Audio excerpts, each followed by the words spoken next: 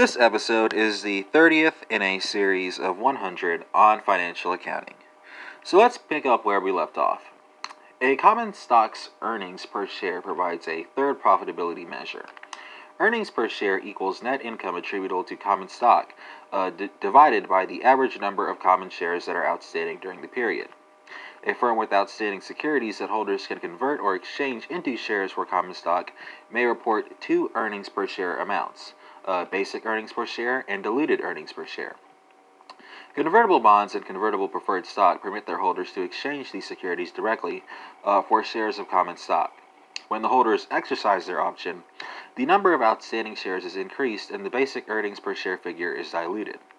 Generally accepted accounting principles require that the firm present both the basic earnings per share and diluted earnings per share on their financial statements. The former metric does not include the number of shares that would be outstanding if holders of convertible bonds and preferred stock exercise their stock options, while the latter metric does include those securities in the earnings per share calculation. In comparing firms, the earnings per share metric is of limited use because it does not consider the amount of assets required to generate a given level of earnings. The result is that two firms with the same earnings and earnings per share may not be equally profitable if one of the firms requires more assets to generate those earnings than does the other firm.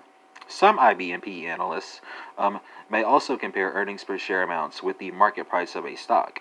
Price-to-earnings ratios must be interpreted with caution because a firm's earnings can include abnormal profits that will not reappear in subsequent reporting periods, as was the case in the 1960s with the go-go collapse. The final set of ratios that will be included in this podcast, or at least this section of this podcast, involve short-term and long-term liquidity.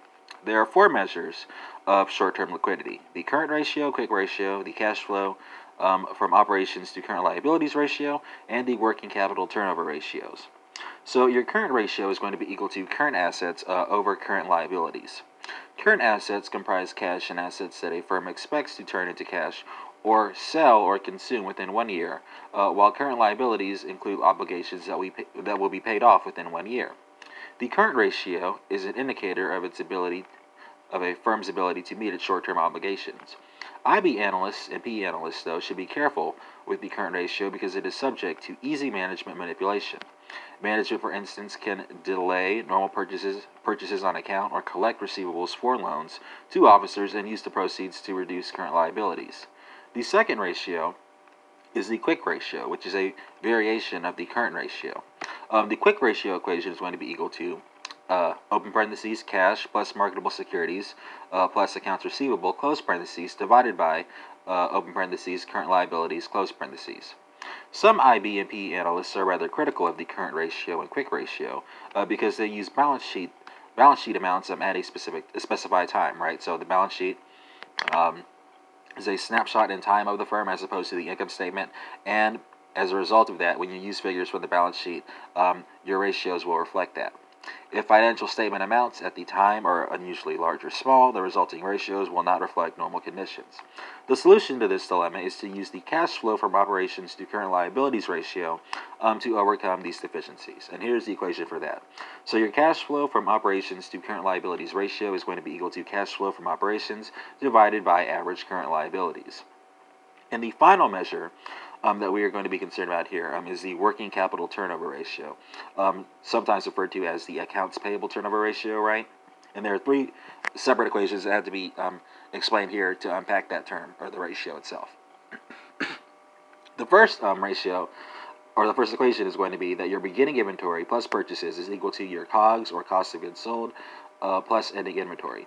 The second equation to know and working with the working capital turnover ratio is that your purchases are equal to your cost of goods sold plus ending inventory minus beginning inventory. And finally, your accounts payable turnover ratio will be equal to your purchases divided by your average accounts payable. Analysts have to weigh two competing considerations when interpreting the accounts payable turnover ratio. On one hand, an increase in the accounts payable turnover ratio indicates that a firm pays its obligations to suppliers more quickly, requiring cash. More quickly, right?